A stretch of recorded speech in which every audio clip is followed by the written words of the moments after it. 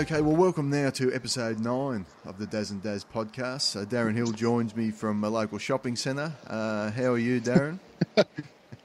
I'm enjoying the parade of all the shoppers. Yep, I'm good. That's how committed we are to our listeners. We will drop tools anywhere and just throw up a pod whenever we possibly can. And I know, Darren, you've been particularly enjoying the NBA the last week because the Milwaukee Bucks, their last 10 games, they're 7-3.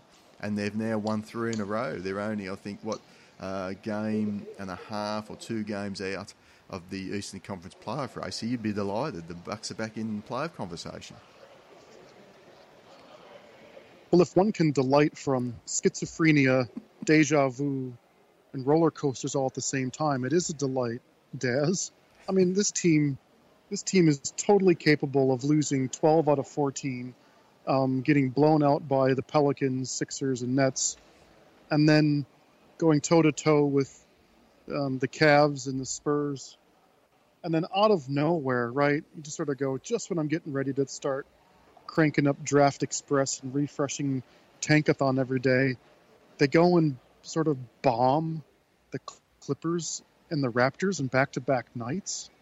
And then I was expecting them to have the typical, meltdown, let down in Philly, and now Tony Snell goes and buries 5 threes, and here we go.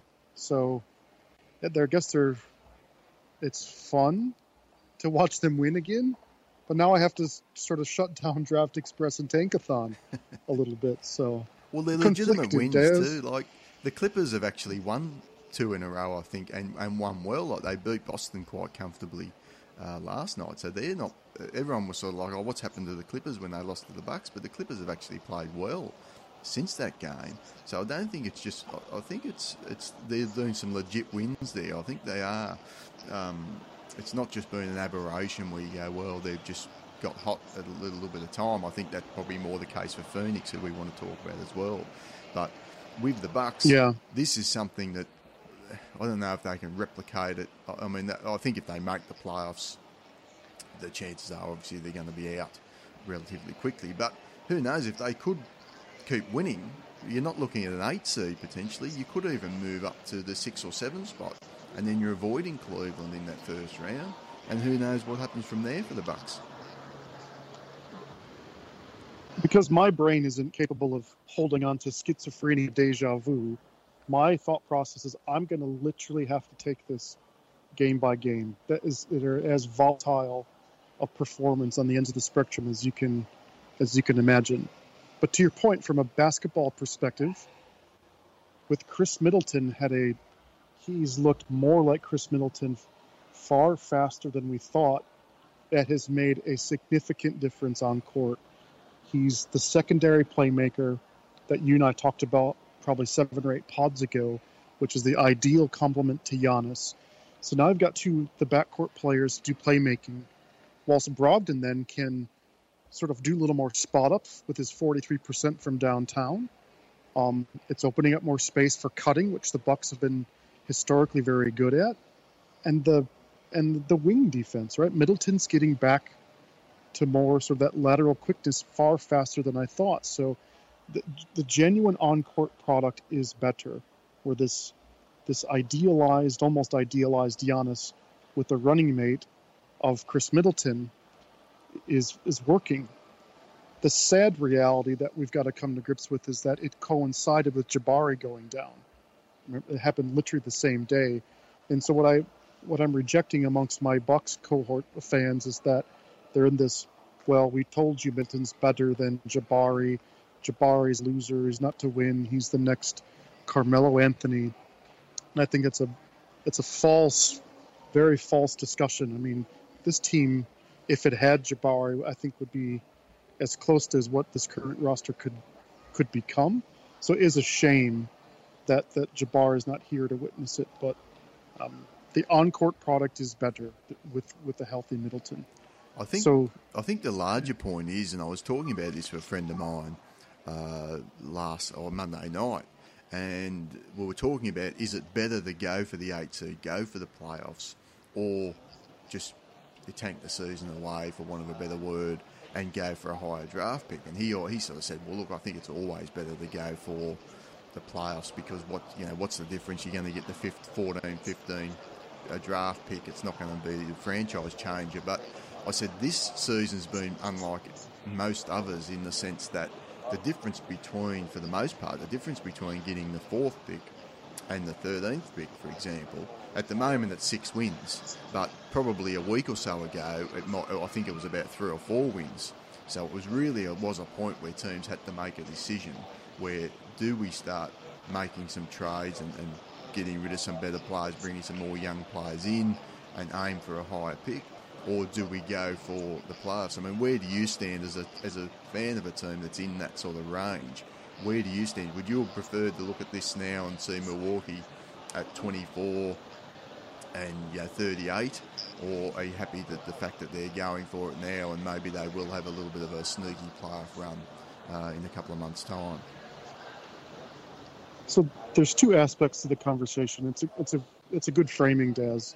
The 2 aspects that I think about is when I hear the language of should they tank or should they be trying to get a better draft pick, I force the conversation to say, who is the they in this conversation?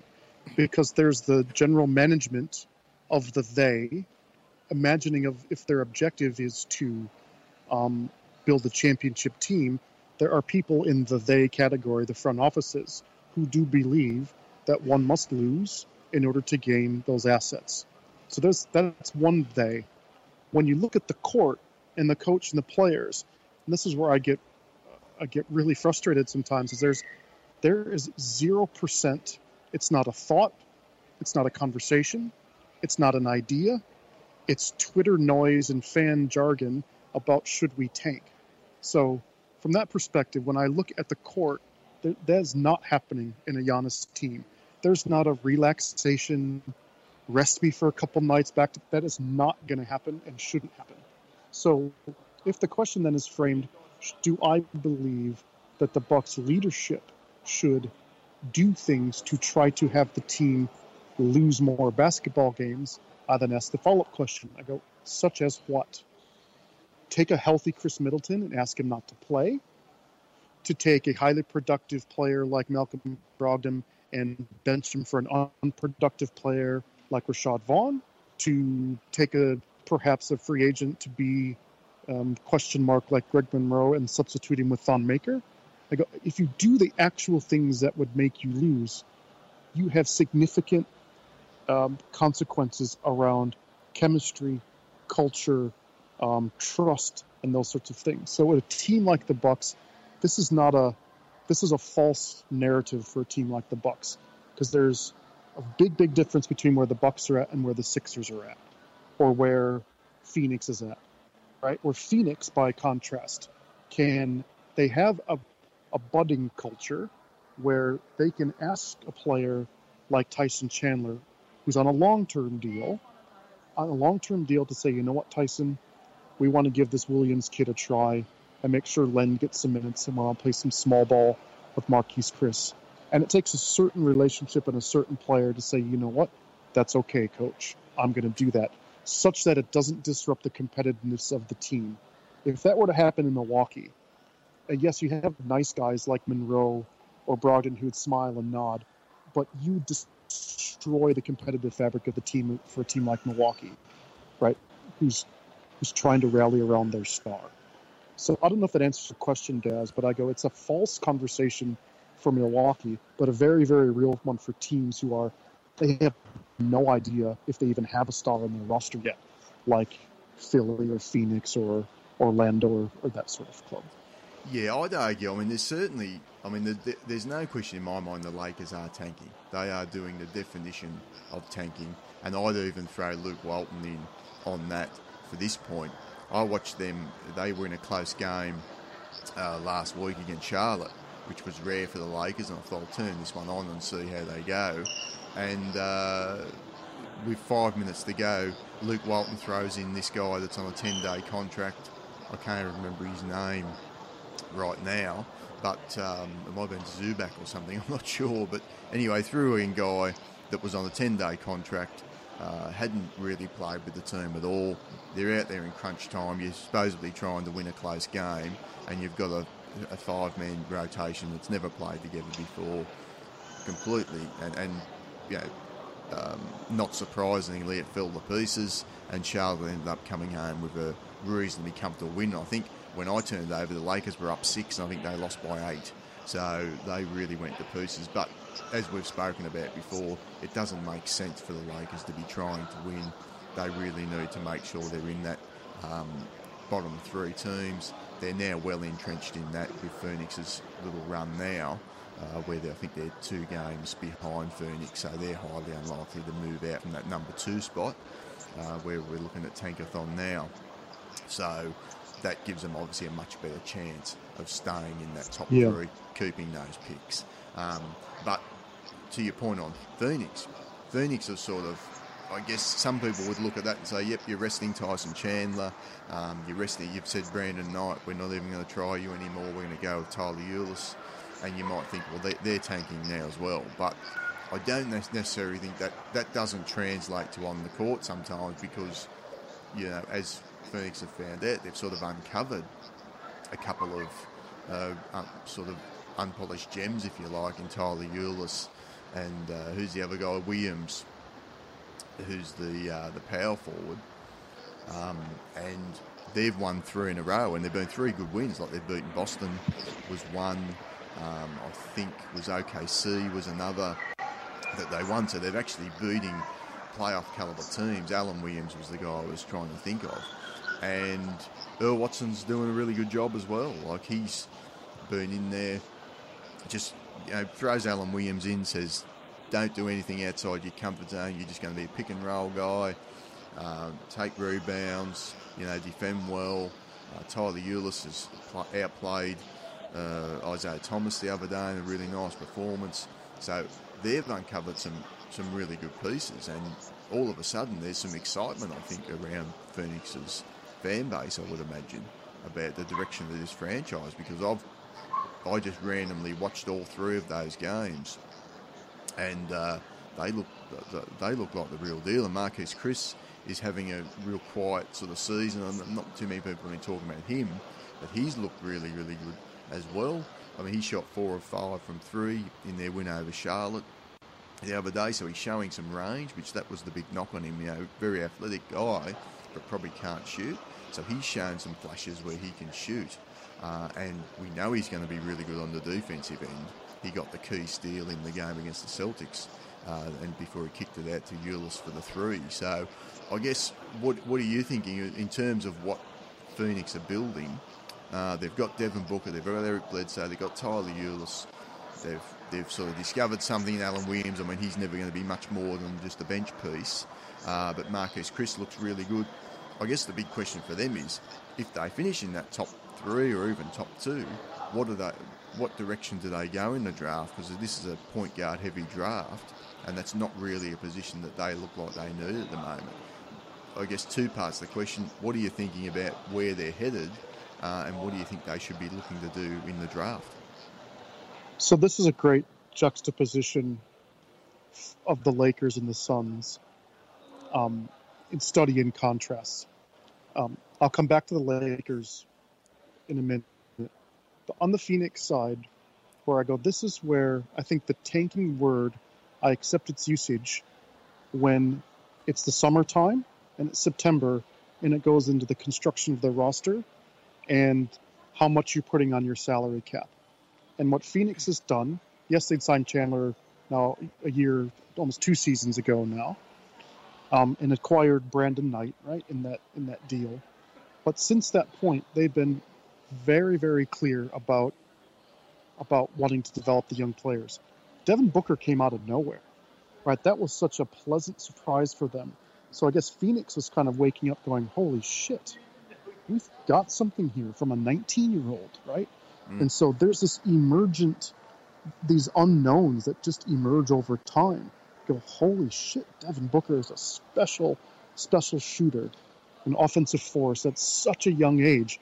That makes you start to rethink, how do we now start to perhaps pivot our roster now around this 20-year-old rather than around a 25-year-old Brandon Knight, 27-year-old Bledsoe, and 32-year-old Tyson Chandler?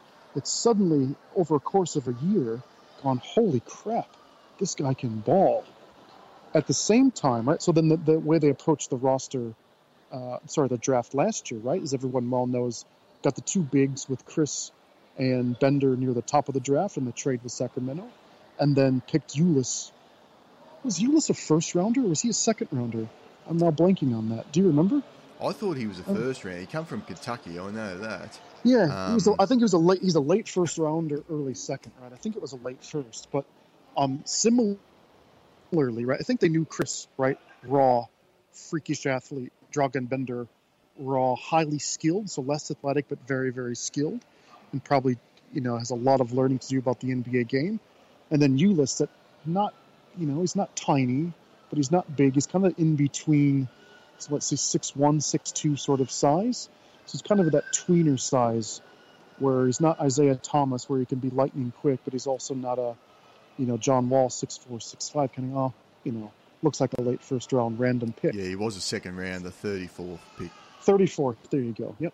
So what's happened is that, and I similarly, I started paying more attention to Phoenix the last few weeks as well. I go, fucking hell, Tyler Ulis can play. This guy's got a bit of a poise to him.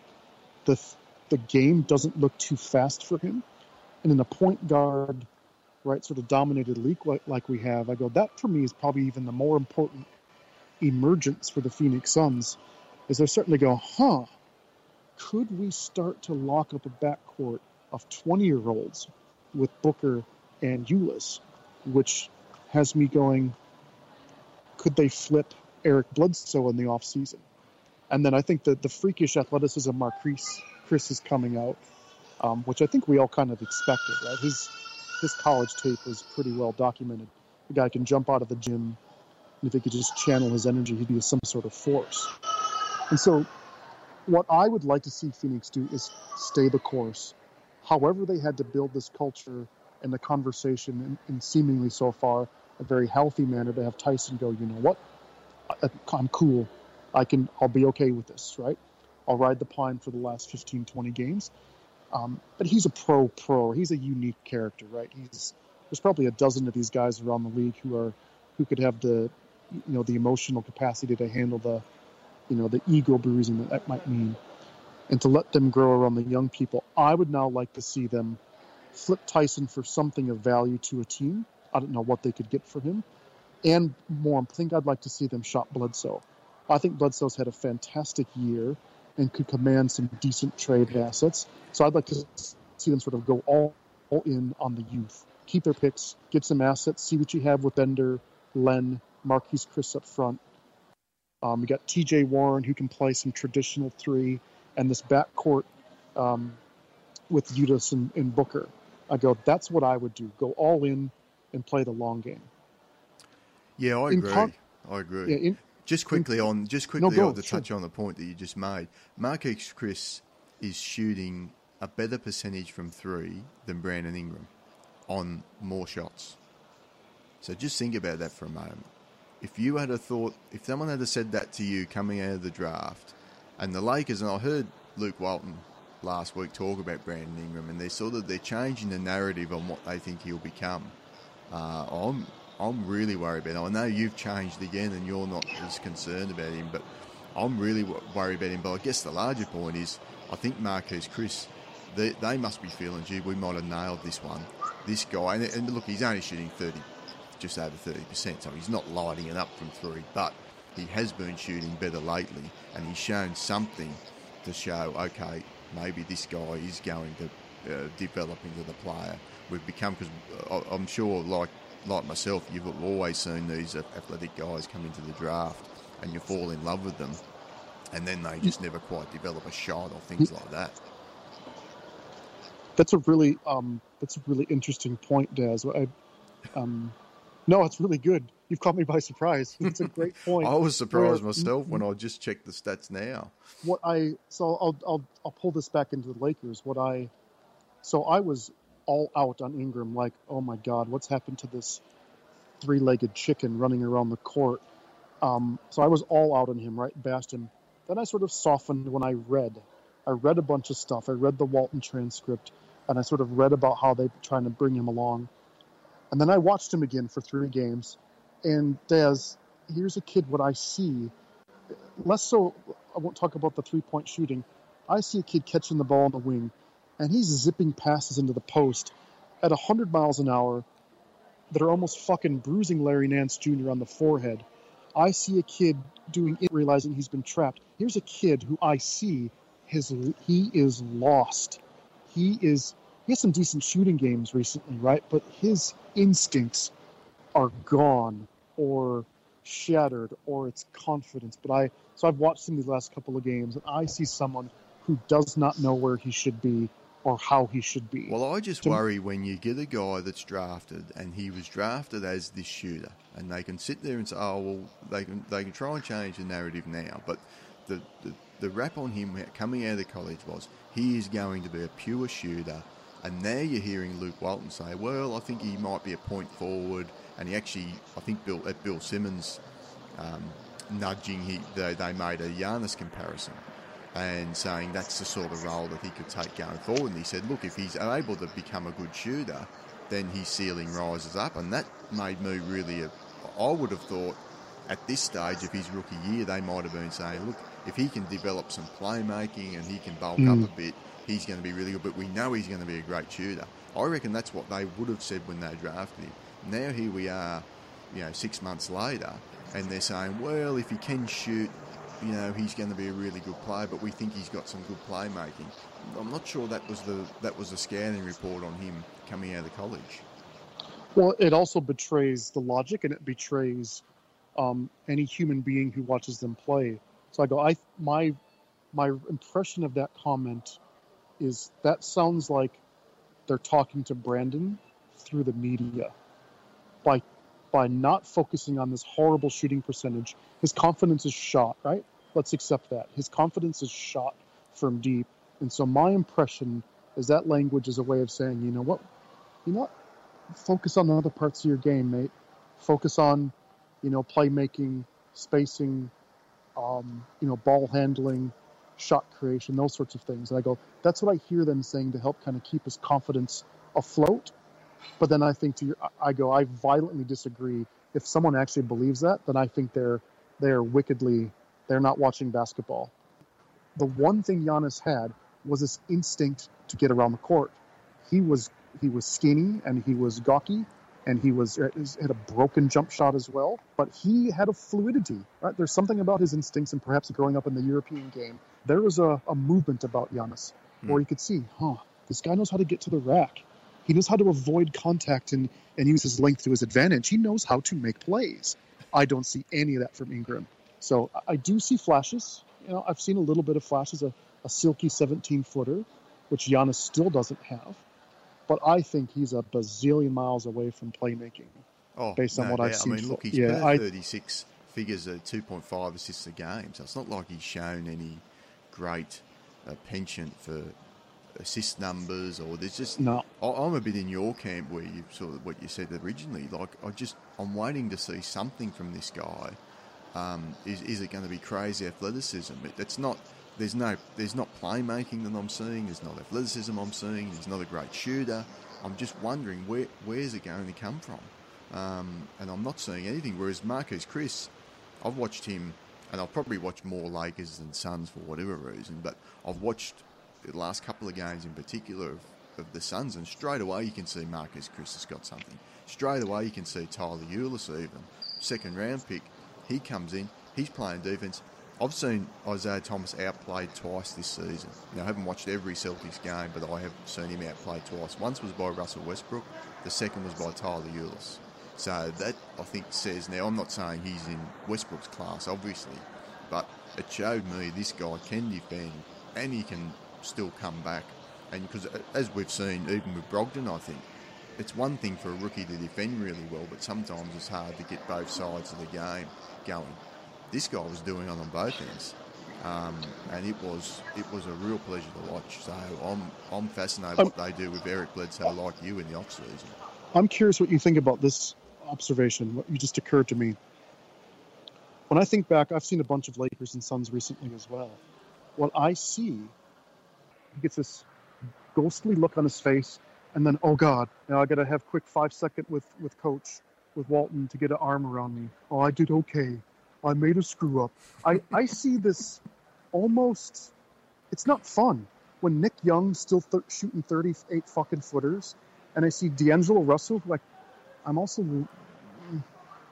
cooling on D'Angelo. Well, this is the problem too with tanking. You develop bad habits, and we saw it in Philadelphia. You know, I remember watching Michael Carter-Williams' first ever game, and he almost single-handedly beat Miami. Okay, first game of the season, don't get carried away. But across the course of that season, where Philly were just aggressively tanking, didn't care about winning, didn't care about developing habits, and some of this is on Brett Brown, I just saw the guy get worse and worse and worse and take bad shot after bad shot after bad shot, make bad decisions. And I'm seeing the same with the Lakers. I'm seeing it with D'Angelo Russell. I'm seeing it with, there's a carelessness about their play that is not developing good habits. And I'm seeing it from Clarkson's becoming a bit of a chucker. And I really like Clarkson. I think he has the potential to be a great player, but he's just so careless at times when he's on the court. And I wonder how much of this is Luke Walton being new on the job and imagine his grooming, right, was with the historically brilliant Golden State Warriors. And I go, does he actually think he's instilling a Golden State Warriors type style of basketball for kids who don't even know how to ride have the training wheels on? So I go, I wonder if this is him learning on the job, about to have building block skill sets and, stacking success that they always talk about, and, developing confidence and developing one weapon in a player in 1 year when they're 19, having an off season to focus on something else and develop something differently, like we've seen with our two sort of standout 19-year-olds who've gone to superstardom, Kawhi and Giannis most recently.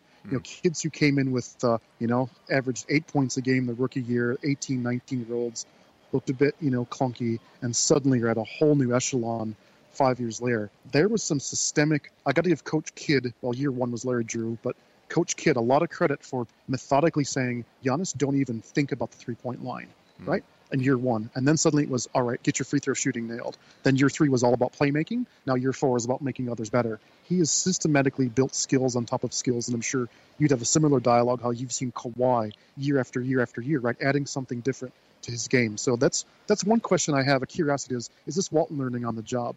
The bigger point for me, which relates to your first point about the Lakers, is this. It's symptomatic of when you talk about, you see them tanking, but that's symptomatic of a dysfunctional organization. Signing Timothy Mozgov and Luol Deng to a combined $136 million in the offseason, retaining Nick Young, retaining 31-year-old Lou Williams, that's not the signals of a team who has his shit together to say, you know what, we're going to race to the bottom and keep our top three pick. This is a symptomatic of the bus's dysfunction, Mitch Kupchak scrambling to get an extra few wins to keep his job, as irrational as that might be. And now, obviously, this midseason swoon coming in with Magic.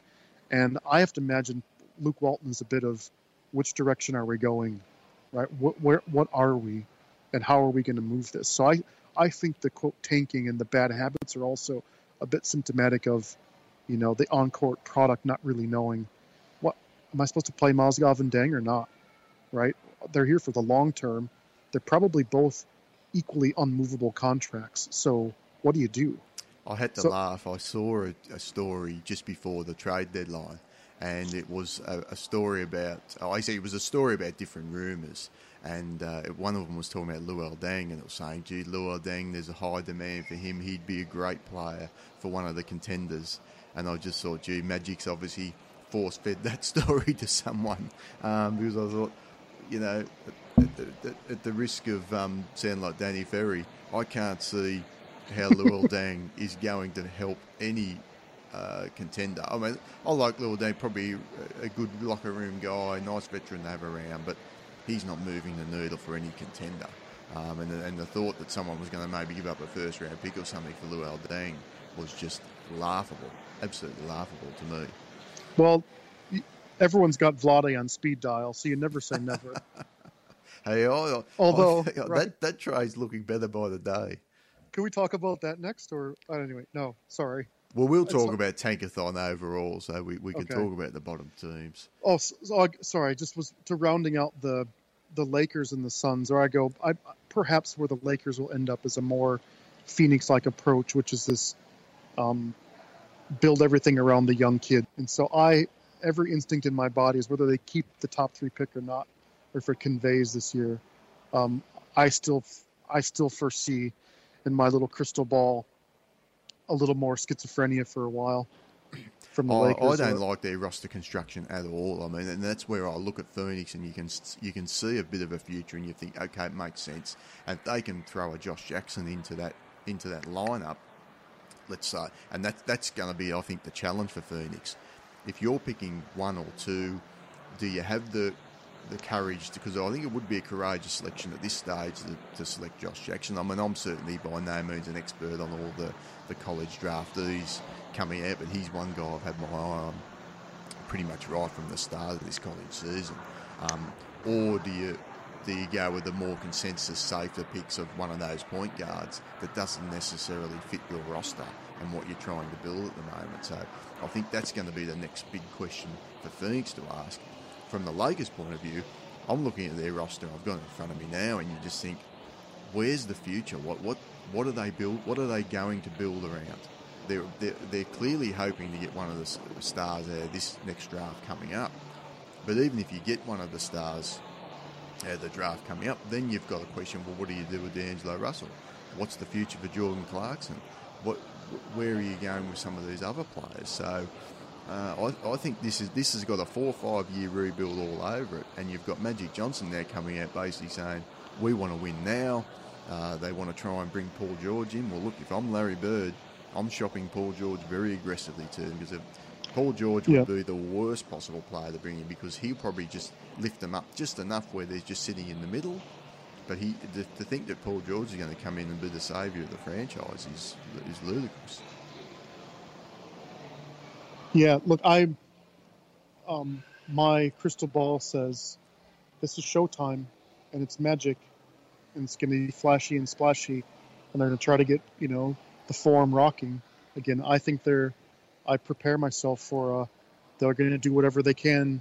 If they keep their pick, they're going to find a way to get Lonzo Ball, because it's local and it's sexy and it's cool, irrespective of the who else is in the backcourt. That's my read, and or whatever they do in the free agent market, I can imagine they're still going to splash out. So that's, I guess, was my point. As I see more, I suspect we're going to see more what I would call schizophrenia, trying to acquire 26, 27, 28-year-old free agents and stockpiling people in the backcourt. And I go, how is that a winning strategy? You're going to waste the prime years of a superstar and blunt the development of the young kids at the same time. I go, that's a losing strategy. Yeah, so, I think they're definitely a mess. I mean, you look at now at the Tankathon rankings, and I think I said there before we came on that it feels to me like the top 5 is pretty much set. Sacramento could still continue to fall, but you've got Brooklyn certainly number 1, then the Lakers at 2. I think the Phoenix, even though they've won the 3 in a row, I can't see them moving up much past. They're still 1.5 games back from Orlando. They're probably going to stay at the 3.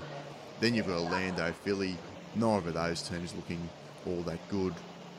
Obviously, Philly have lost Embiid for the season. Orlando traded away Barker, so they've sort of not looking like they're going to go on any great winning run either.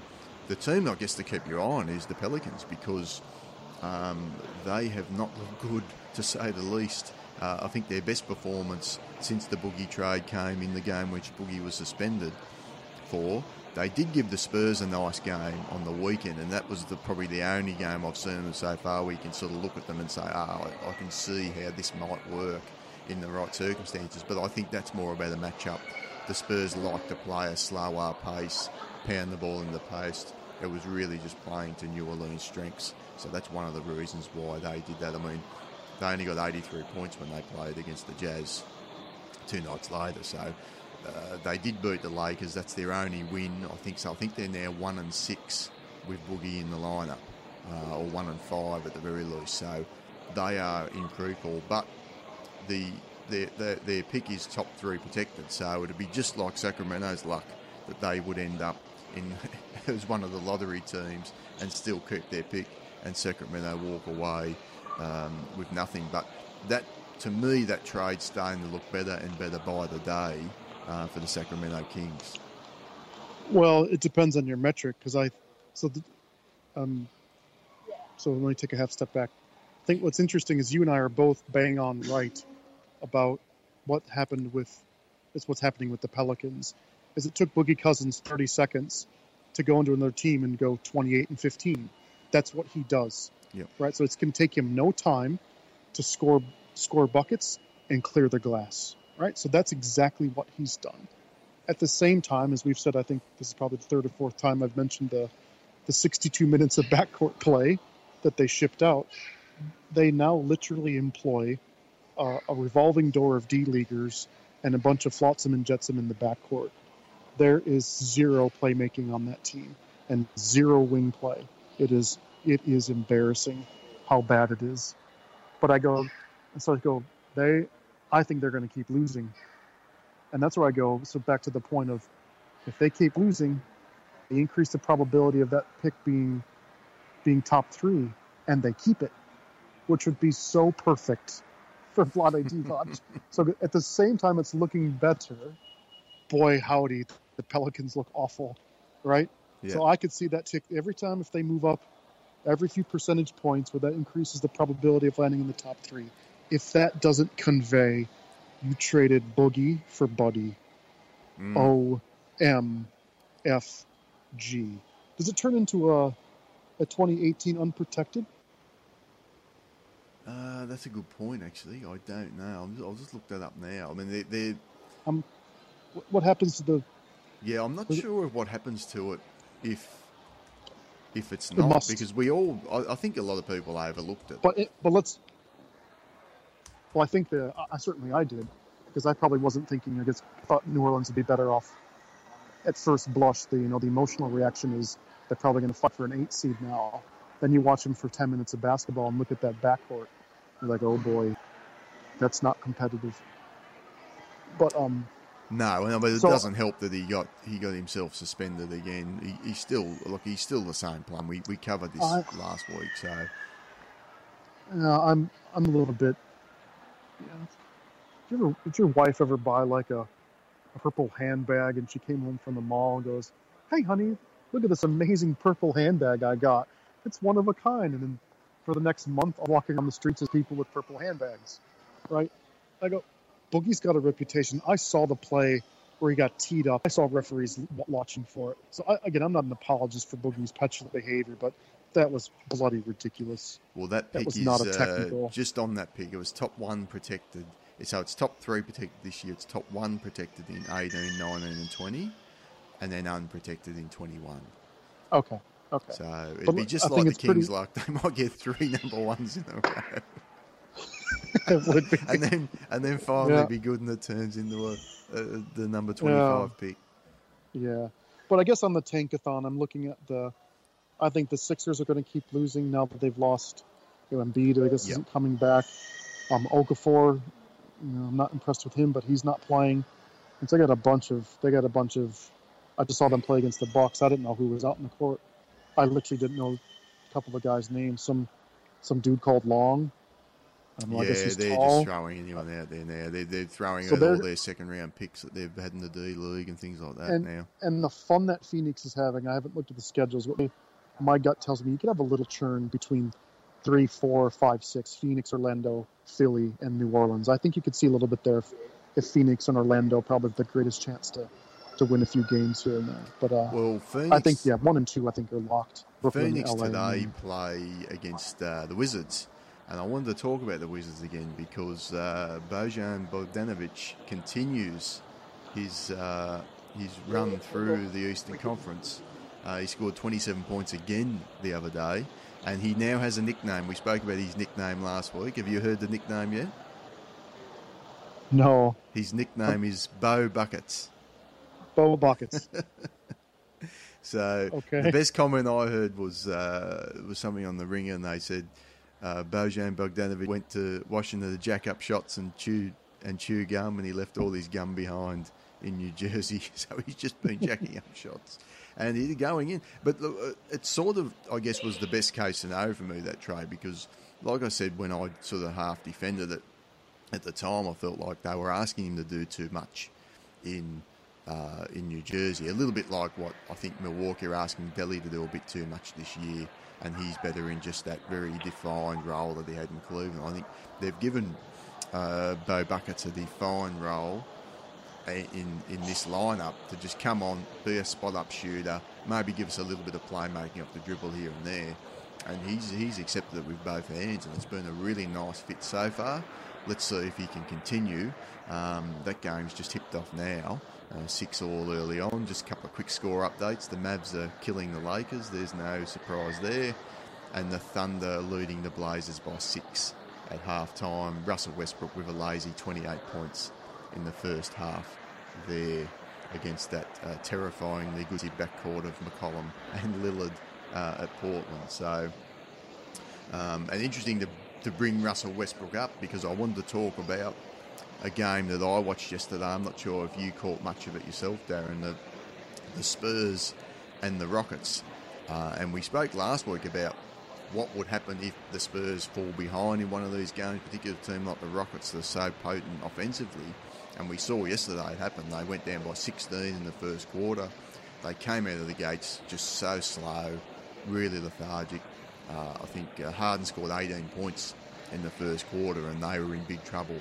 But they worked their way back into it, just kept going all game, and in the end it was just Kawhi Leonard and James Harden exchanging haymakers, and Kawhi's defending him on one end and scoring himself on the other.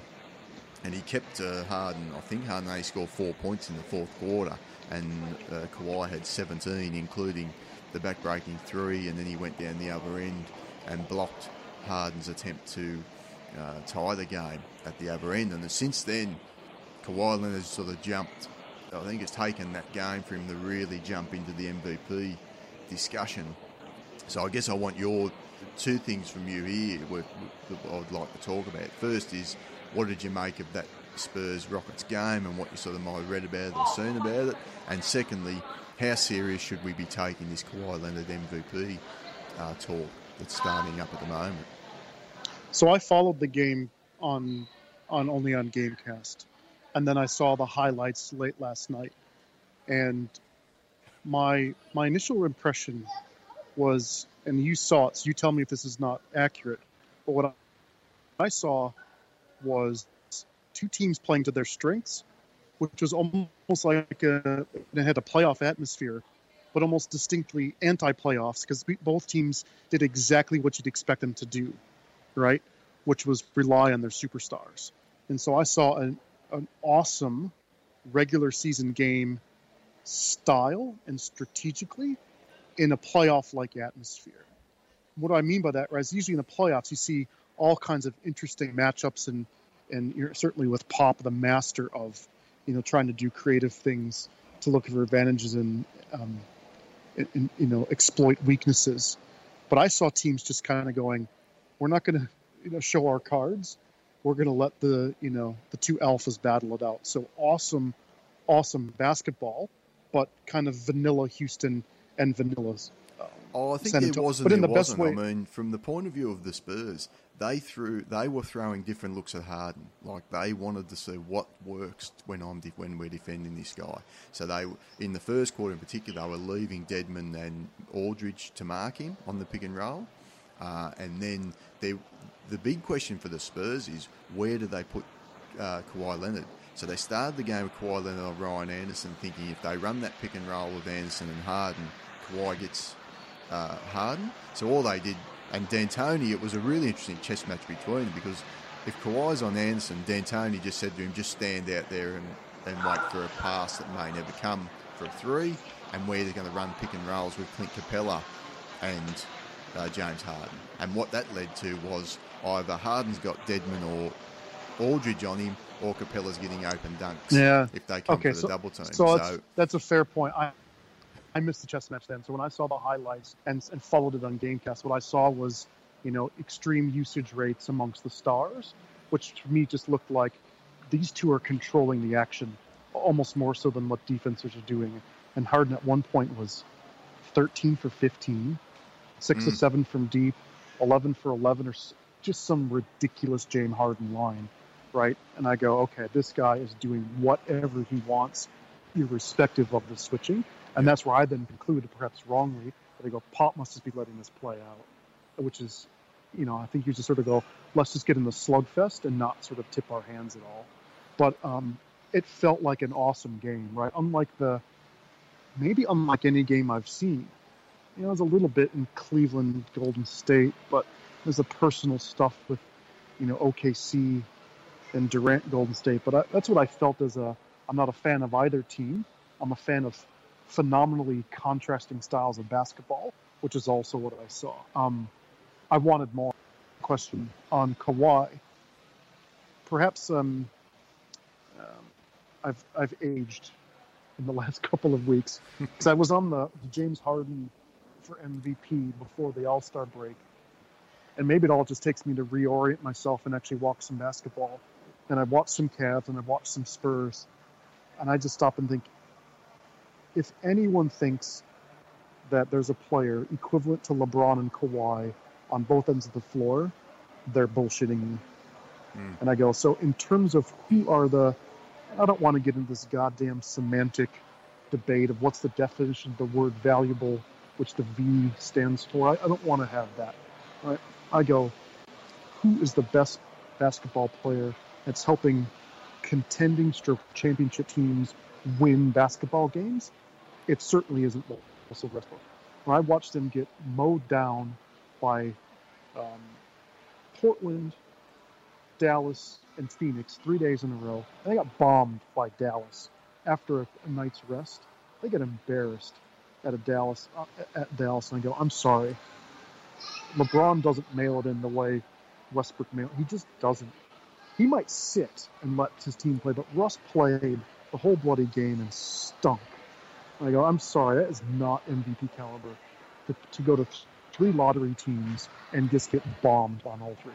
So Westbrook, for me, his stock plummeted last week. Yeah, I think the away form and just the overall inefficiency is just really counting against him now. Maybe it's just a bit of maybe I too am prone to the emotions of watching extraordinary athleticism turn into 30, 10, and 10 every night, and just go, how on earth is someone that effective? Now I'm actually watching the games when they matter a little bit more. It is disgusting. It's disgusting. Like I feel dirty. It is not. It's just your finer point. And watching Kawhi do what he did on both ends of the floor, and I'm reminded, right, he's Defensive Player of the Year, candidate probably will be until he's in his mid-30s. I go, if anyone's going to argue against LeBron and Kawhi, they're going to argue counting stats, and they're argue emotion. I could see an argument around Harden because he is so efficient. His percentages he's only shooting 44%, which I thought was actually quite low. But the way he gets to the line and controls the game, unlike Russ,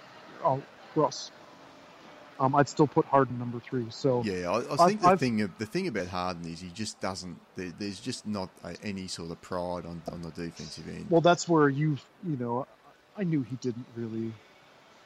We've had this talk offline, haven't we? Which is, on any given night, you can pretty much watch, a good 2/3 of the NBA players not play much defense, with the way the rules have gone and the obsession with the 3-point shot, and just all this, trapping and help D. There's just not enough. There's not nearly enough of that one-on-one ISO stuff where you can actually just watch. I just think if you're going to be talking about MVP, you've got to have a guy that at least gives a crap about getting back on transition D, playing some, and he's okay. He certainly improved in the half court as a defender, but too many times I just see the guy admiring his shot, bitching to officials, just not making any effort whatsoever to get back on defence. And I just think, to me, that's not MVP calibre effort at that end of the floor, as great as he's been. And I up to last week, I think on last week's pod, I said I had James Harden just ahead, but I'm not quite ready to throw Kawhi out there just yet. I think let's see how the last 20 games pans out. Yeah. But I agree with you on this. I think we're nearing a conversation where we have a legitimate conversation. Is Kawhi inching ahead of LeBron as the best player in the game? I don't think he's there yet, but I'll tell you what, he's a lot closer than people want to give him credit for. In the last game he played against LeBron, he scored, here was his line, I had it up here, 41 points, 1 block, 1 steal, 5 assists, 6 rebounds on 50% shooting. So that was a win, obviously, in Cleveland. So, and his regular season record against LeBron is 4-3. And what doesn't show up on the stat sheet is his. Yeah. So I was I'm at the moment I'm LeBron 1, Kawhi 2, Harden 3. Is I had a bit of an epiphany in one of those games where I saw LeBron giving a shit, and he's out there with Derek Williams and R. Jefferson and whomever else was the Flotsam and Jetsam on their bench. And I go, Jesus Christ. This dude has taken Derek Williams and made him a 15-point-a-game scorer, and he's boosting him full of confidence. I go, not every superstar can take literally guys off 10-day contracts and make them highly competent and effective rotation players the way LeBron can. And that, for me, is probably where Kawhi's next step will be to be on King James level, is that can he take anybody and be more of that facilitator and lift everyone up around him. And you probably are closer to that, but he's still a step beneath. There's no question. And he's also got to do it consistently in the playoffs. LeBron, in that regard. Yeah. Kawhi hasn't done it consistently in the playoffs. And if you look at last year, when they played OKC, for example, I think there was opportunities for Kawhi to really take over some of those games, and he couldn't quite do it. I mean, the biggest 5 shots the Spurs took in that series were all taken by Tony Parker. I think it was game 5, and we're down 1, 5 possessions in a row. Tony Parker takes a shot every time. Like now, I think that's all going to flow through Kawhi, and we're going to learn a lot more about just what his ceiling is as a great player as this season goes on. Because I think if they get the 1 seed, I think Kawhi will get MVP. I think if they miss the 1 seed, it's going to come down between Harden and Westbrook. I'd throw one guy in ahead of Harden. I'd have Kevin Durant number 3. What he's done at the Warriors this year has been absolutely astounding. And he's bringing it on the defensive end as well. Like he's really upped his defensive levels this year. So I'd have it LeBron, Kawhi, then Durant, then Harden, then Westbrook. And maybe even Chris Paul still gets into the conversation. How many games?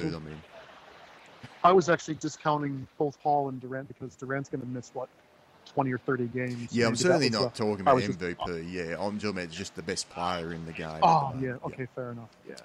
Yeah. Look, he's been special. That's for sure. Yeah. But I'm going to be interested. I know I keep trying to fast forward the playoffs, but I think just we're all going to learn a lesson about the power of team culture and sustained success when I think the playoffs come. And you can tell me if this is the wrong perception, but I see Tony Parker and Manu playing smaller and smaller and smaller roles, and that's a wonderfully smooth transition if indeed that continues on. You know, these guys aren't playing 35 minutes a game, right? These guys aren't going to be playing 35 minutes a game for 7-game series, that's for sure. They're going to have their moments, and they're probably fantastic teachers, and there'll be times when they have to play in the clutch. But that's what I'm so fascinated to see about how have they sustained post Timmy and what certainly looks to be the last legs of both Manu and Tony, which I thought in the best way possible, Dazz. It looks like that's one of the problems though at the moment. Transition. It's almost embarrassing how easy they're making it. One of the problems they have at the moment is the fact that they need more from Tony Parker than probably what he's able to give, because he's still the starting point guard. So that's, I guess, going to be the challenge for them in the playoffs. How much can we get out of Tony Parker, and how much do we need him to give us on a night-to-night basis? Yeah, that playmaking, what he and Manu do in different ways, the shot creation, playmaking, the extra pass, the really smart, hockey assist sort of pass. I mean, it's just father time. But Tony's lift is gone, and you just can't get to the rack like you used to. So I was meaning this to be a compliment, though, which is I'm fascinated to see how smooth this transition away from these two guys continues to be. As I'm probably one of many who saw this roster and thought, okay, throw out the ball and they'll win 50, right? But I didn't see them being this good. No way did I see them winning, probably win 58 or something like that, right? 60 games possibly. No way. So they're just almost making it look so easy. I'm just really interested to see how others then in the playoff situation make up for what we're so accustomed to seeing from Tony Maker. Yeah. So I'm now fascinated by the Spurs, which you've done well done by episode 9. I wasn't 9 episodes ago, but I'm there now. That Houston game, I guess the study in contrast now. I bring it on. I love the contrasting style. I love it. Yeah, it's going to make for some fascinating matchups in the playoffs. So I wanted to finish today. We were talking about a little Australian hoops, though. We're both based here in Australia, and the first thing I'd give a shout out, I suppose, to the Perth Wildcats, who just won their second NBL title in a row. Former NBA player Bryce Cotton, and I think we'll see him again in the NBA next season, I would imagine. Had a massive game in Game 3 of that series, scored 45 points. Beat my hometown Illawarra Hawks. And I think Bryce Cotton might be one of those guys. We've seen a few decent NBA players come through the NBL over the years. Stephen Jackson had a season in the NBL. Doug Overton, you may remember him from the Washington Bullets, was where he made his main career, so he came through the NBL as well. So we've had a couple of players come through the NBL and just sort of get their chops, I suppose. And Bryce Cotton, he's a pure scorer. He was in college as well. So I could certainly see him landing a reasonable contract for next season. And he did knock back a 10-day contract with, I think, the Atlanta Hawks while he was out here. So there's certainly opportunities for him. But look, if you are a basketball fan in Australia, I'd encourage you to check out the NBL, because it's been... I've watched it for many, many years now, but this season was one of the best seasons I saw in terms of the quality of play, and I think the fans are coming back as well. So I think it is starting to grow again. It's sort of starting to find its niche in the Australian sporting market. But on a larger scale, I wanted to talk, and we're going to try and have a segment every week where we talk about Australian players in the NBA. One player I particularly want to talk about today was Dante Exum, who he's a little bit similar to Brandon Ingram for me, because I've watched him a number of times and I'm still trying to work out what is he going to be, what's his skill, what's he bringing to the game. Doesn't seem to be a great shooter night to night. He can have decent nights, but I mean over his career he's shooting 27% from 3. His overall field goal percentage just over 40. Not putting up a lot of assists, not putting up a lot of points. Even by his per 36 numbers. But he's had a little bit of a recent period, last sort of 10 to 12 games, where he is showing something for the Jazz, to the point where there's suggestions, and these are sort of suggestions from NBA insiders, so take it with a little bit of a grain of salt, but the fact that they haven't re-signed George Hill, and they may very well not re-sign George Hill, is a show of the faith that they have in Dante Exum, and they think, if not even next season, certainly by season after, he's ready to take on their starting point guard position, which could mean a reunion for George Hill in San Antonio, which I'd love to see. But I guess to keep it on the Dante Exum side of things, have you seen much of Dante Exum? And if you have, what are your thoughts on his game? Well, I've seen probably half dozen or so Jazz games this year, maybe a few more. Mostly because I follow, I'll be honest, Rudy Gobert is my fantasy starting center. So I have an irrational love of Rodney Hood. I just love the way he moves around the floor. He's good. I don't know why he doesn't get more usage, but I digress. What I see in Exum is I see a player who's on, this is a transition year for him, where I see, having gone through the ACL stuff, and when you spend, I know this firsthand, when you spend so much time with thinking about your body and rehabilitation and strength building and away from basketball activity, that does something to you. So especially a young kid who's away from that game, this is a massive transition year for him. just getting his head wrapped around the rhythms of what 82 games is like, and the ups and downs of being in and out of the rotation, and ups and downs of 3 games and 4 nights, and just the whole mental side of the game. And then similarly physically, where I'd have to go back and check, but I don't know if he's as explosive as I thought he was when I remember him, around the draft time. I guess the bits that I saw about him, but again, the transition to the guy physically, both trying to get his legs underneath him and just trusting his body, to do the things that it was able to do. And so I had watched Jabari, right, and blow his ACL at the same age, then take the full year coming back, where Jabari wasn't the real Jabari. Even though he was healthy and he played 70-some games last year, Jabari wasn't Jabari until this season. And so I think there's a lot of optimism I see in Exum, and I contrast him in a way to Moutier, who Moutier probably more physically looks ready, but boy, howdy, there's a lot of bad habits in Moutier that I see, but I just don't see Exum. So I see a more sophisticated kind of skill level among Dante. So I'm optimistic about him.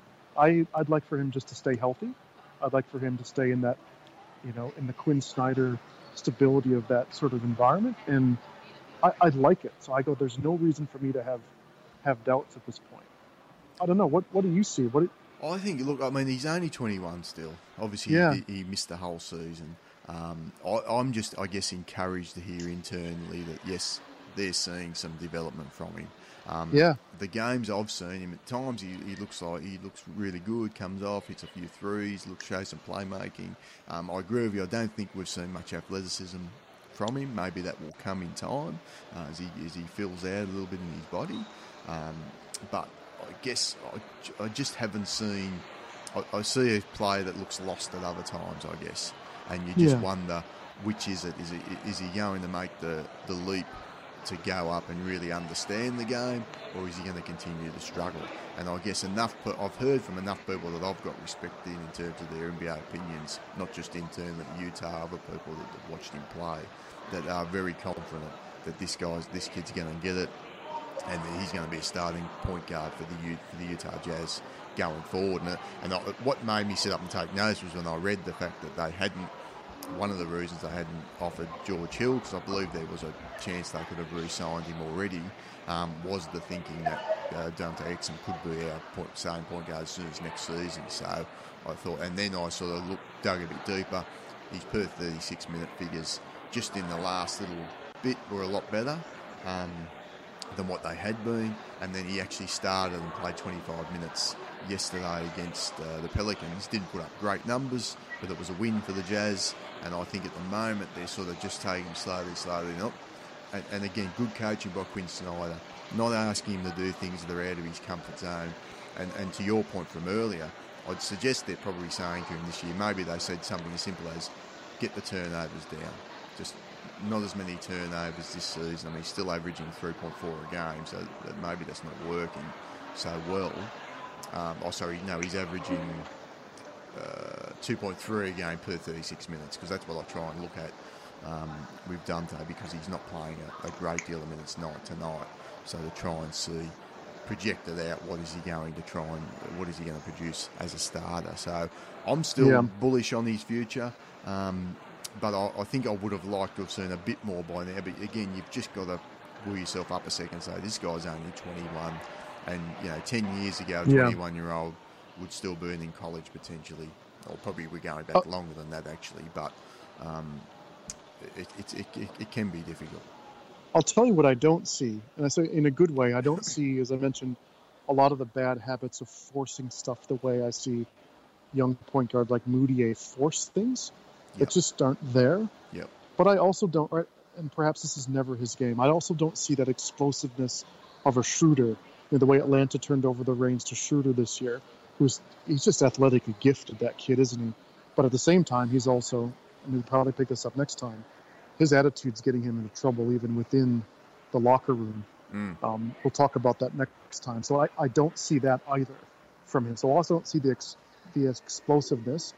I also don't see any of that immaturity on the court the way Moutier does, or from an attitude the way Schroeder displays it. So he appears to have the right makeup, which perhaps is going to be as important as anything in a Utah, where my impression is that he will be asked to be more of a floor general type point guard than this, 20-point a game, sort of player, the way, Laurent is effectively asked Schroeder to become.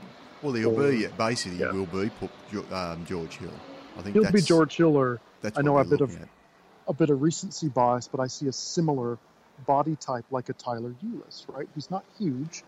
I think Exum probably he seems to have more upside. He's longer than Ulis, but that's that style of play, right? Enough of a knockdown game, enough of heady play. It's just a matter of finding the confidence and finding the role. So I'm like a nice, let's wait and see, but signs are pointing up for Dante. Yeah, he is 6'6", so he's a reasonable size. Ulis ain't 5'10", so yeah, that's why it's a similar style game to Ulis is kind of what I meant. Was a little bit good defender as well. Yeah. So and that's what he brings. They certainly don't drop off defensively at all when he's on the court. So that's been a good thing for his development, I think, and for him going forward with the Utah Jazz. Yeah, can we talk about Thon? I always want to talk about. Do we have to talk about Thon? Is Thon still starting? I haven't even looked. Tell you. Well, that was giving me my shameless plug for more Milwaukee Bucks. Is poor Delhi. We'll talk about Delhi next time, but you can, if you do NBA League Pass or whatever, you can watch the first 7 minutes of a Bucks game, and that's about all the Thon you're going to get. But in the game yesterday against the Sixers, he literally played the first 6 minutes. Had a phenomenal block shot at the rim. Had another one that blocked a shot, but the ball hit the rim, so they didn't count it. So effectively, two fantastic contested shots at the rim. A nice sort of interior pass that got him an assist, and a pick and pop three where he slid to the corner and drained a wide open three. And I go, here's a kid. Oh, Uncle Thon. That's wishful thinking. Uncle Thon is out there, right? I go, from a again, the comparisons to Exum, right? Just a raw sort of player. But he's in these little bursts. He's showing me flashes. Again, I keep picking on Ingram. There's an energy about the team when Thon's on the court. I think I've said before, and I'll keep saying it. God, bloody heck is he fast. Man, can he get down the court. And so you see the physical ability to rim run, beat everyone down the floor, and then pop out and shoot a three-pointer. So I go, if you want to have 5 minutes of furious fun, watch some Thon Maker. Watch the first few minutes. He also did have, I think, 5 fouls in 16 minutes. So his per 36 fouls is like 11 or something. 18. It's the definition of hit and miss at the moment with Thon, because I've seen him some games, he just looks lost, and then he'll just do one or two things and you think, I see that. But I forgot who it was, if it was Rashawn Holmes or barrel-chested Justin Anderson, but Thon took a charge and I thought he was going to break in half. I'm like, oh no. It's just like Humpty Dumpty. But no, I know I joke, but it's not an easy skill for a 7'1" dude to get in the lane outside the protected circle and take a charge in transition. The team was so pumped to see that. So what you do hear about Thon, and I saw a Jet interview about this a couple of weeks back, is that Thon, maybe you mentioned it as well, Daz, but he continues to be that kid who is actually barking out instructions to vets when he sees a defensive rotation not work or sees something go wrong. And I go, what an awesome signal from a player who's still learning his place and learning his body and learning how to play the game. So it is a frenetic 6 minutes of fun when he's on the court. So he's one of the veterans of the team in terms of age, just in terms of NBA experience. My new nickname's Uncle Thon. That's what I'm going to call him. UT. So. All right, well, sorry. Thank you for the shameless plug. I'm going to leave it there because I want to go and watch the end of this Portland-Oklahoma City game, because Russell Westbrook, midway through the third quarter, has 41 points on 15 to 22 shooting. So I Oh, you really mean- am interested to see that. You mean lockdown CJ McCollum isn't holding him in check? Yes, no, CJ and Lillard, that brilliant 1-2 combination, not quite holding him down. But the Blazers are leading the game, so which is, I think, even more.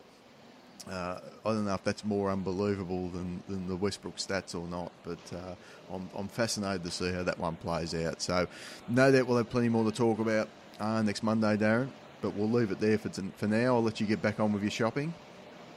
Thanks, Daz. All right, mate. Good one, pal. We'll talk soon. Bye. Bye.